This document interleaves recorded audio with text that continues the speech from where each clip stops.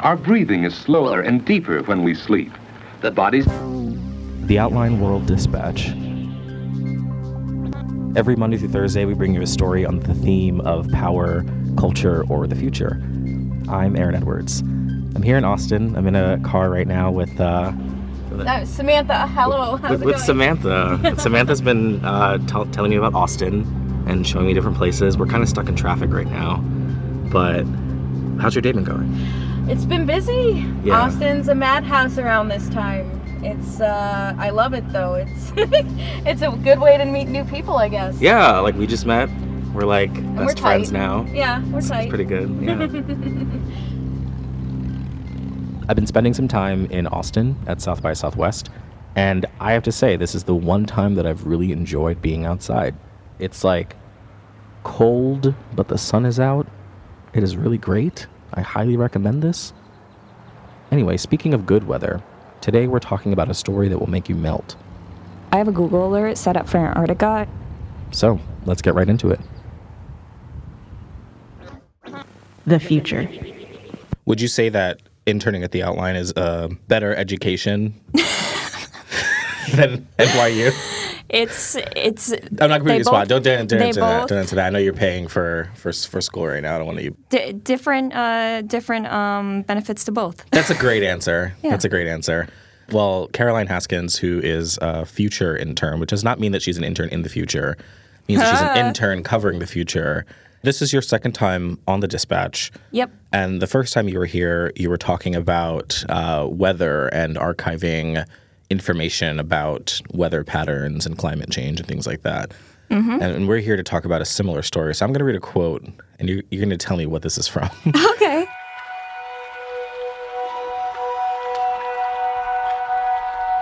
Penguins would walk up to us and peck at our coats. Leopard seals would watch us with interest as we kayaked beside them, sleeping lazily on ice floes.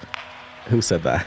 So that was actually a woman who traveled to Antarctica in 2013, I believe, if I have the date right. How did she get to Antarctica? Well, she runs a travel blog with her husband, and she said that they had been on 6 of the 7 continents, and it seemed like the natural last destination to go.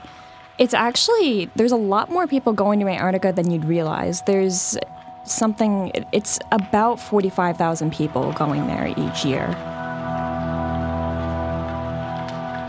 So let's get into that. Tell me about the industry around what you were reporting on, which is cruise ships to Antarctica. I have a Google alert set up for Antarctica, and one of them was climate. Wait, you have a Google alert set up for Antarctica? Yeah. Why? It's fun. It's really great stuff.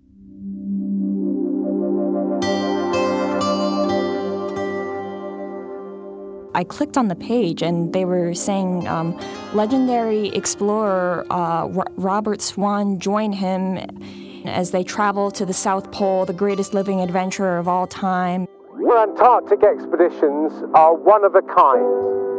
This place, Antarctica, is the greatest teacher that I know. Use our package to become a climate ambassador and speak to all these climate scientists. Everybody who has ever had the chance to join this experience, it will be a lasting impression. It will make a difference to your own life. The language on that page just really stuck out to me because it was very clear that they were trying to tap into people's guilt and fear about climate change. And it was really neatly packaged in this way, like, yeah, you can go to Antarctica and you can also become a climate ambassador, so it's not bad and you have nothing to worry about. What I didn't expect was that on the low end, you have cruises for about $10,000. And then on the high end, I think the biggest one was like $180-something thousand for one person. One person. To go to Antarctica. Yep. Who's running these cruise ships? Well, it's a combination of companies. There's actually dozens and dozens of companies that are offering these services around the world. The bottom line is pretty much everything is managed privately.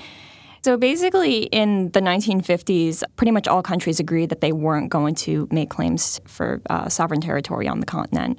So that means that pretty much any activity that happens on the continent is regulated through these more private organizations, including the IAATO, which deals with tourism, and pretty much all research centers that are on Antarctica. So this and other vacation packages to Antarctica are essentially tapping into people's understanding that the continent will probably not exist in the near to maybe, not so distant future. It's not that Antarctica is going to disappear entirely, but everybody knows that the landscape is incredibly fragile. And even if the continent is simply incredibly different in a couple of decades than it is now, that's still a huge part of the world that you're never going to be able to know or understand. And it's natural to feel this sort of sadness about never getting to experience this natural commons. So it's understandable that people have this desire to go there if they can afford to. But obviously there's other concerns that you have to deal with and reconcile. Is there any evidence that points to the fact that the tourists who are going on these vacations that are being marketed as being these climate ambassadors are actually coming away with something that helps them become better people when it comes to their carbon footprint, the way they interact with the world? Are they actually learning anything good by going on these cruises? Well, there's evidence that shows that they believe that they're ambassadors, but there's actually no evidence that shows that they're taking tangible steps in their own lives to sort of act upon this idea of ambassadorship. What is the trajectory looking like moving forward for these cruises and for these trips? Are they increasing? Are we going to see more of them? What's the next step for them? According to a person that I spoke with from the IAATO, she said that they've been going up consistently for the past couple of years after taking a little bit of a dip during the recession, and then when they enacted a ban on heavy fuel in cruise ships, they should expect pretty much all-time highs within the next couple of years, and it's been on an upward trajectory for the past couple of years as well. Have you been to Antarctica before? Nope. Have not. Are you trying to go anytime soon? Don't have any plans in the near future. Right. I'm looking at that price tag and I'm like, I don't think it's going to happen for me. No. No, me neither. Thanks, Caroline. Appreciate it. Thank you very much.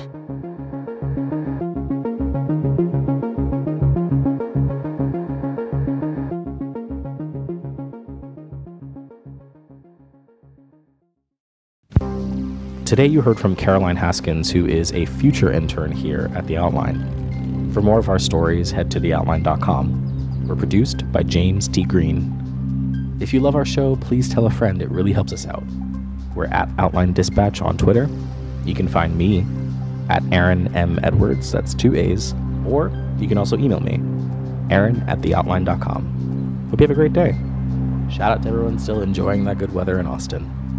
I'm Aaron Edwards. I'll talk to you soon. And I've been your best passenger. Absolutely. So yeah. 100%. I did not pay you to say this. Well, no. I mean, you didn't pay me to say it, but I mean, For the ride, not for the... Yeah, just for not the for the ride. good times. Yeah. Just not for the good times.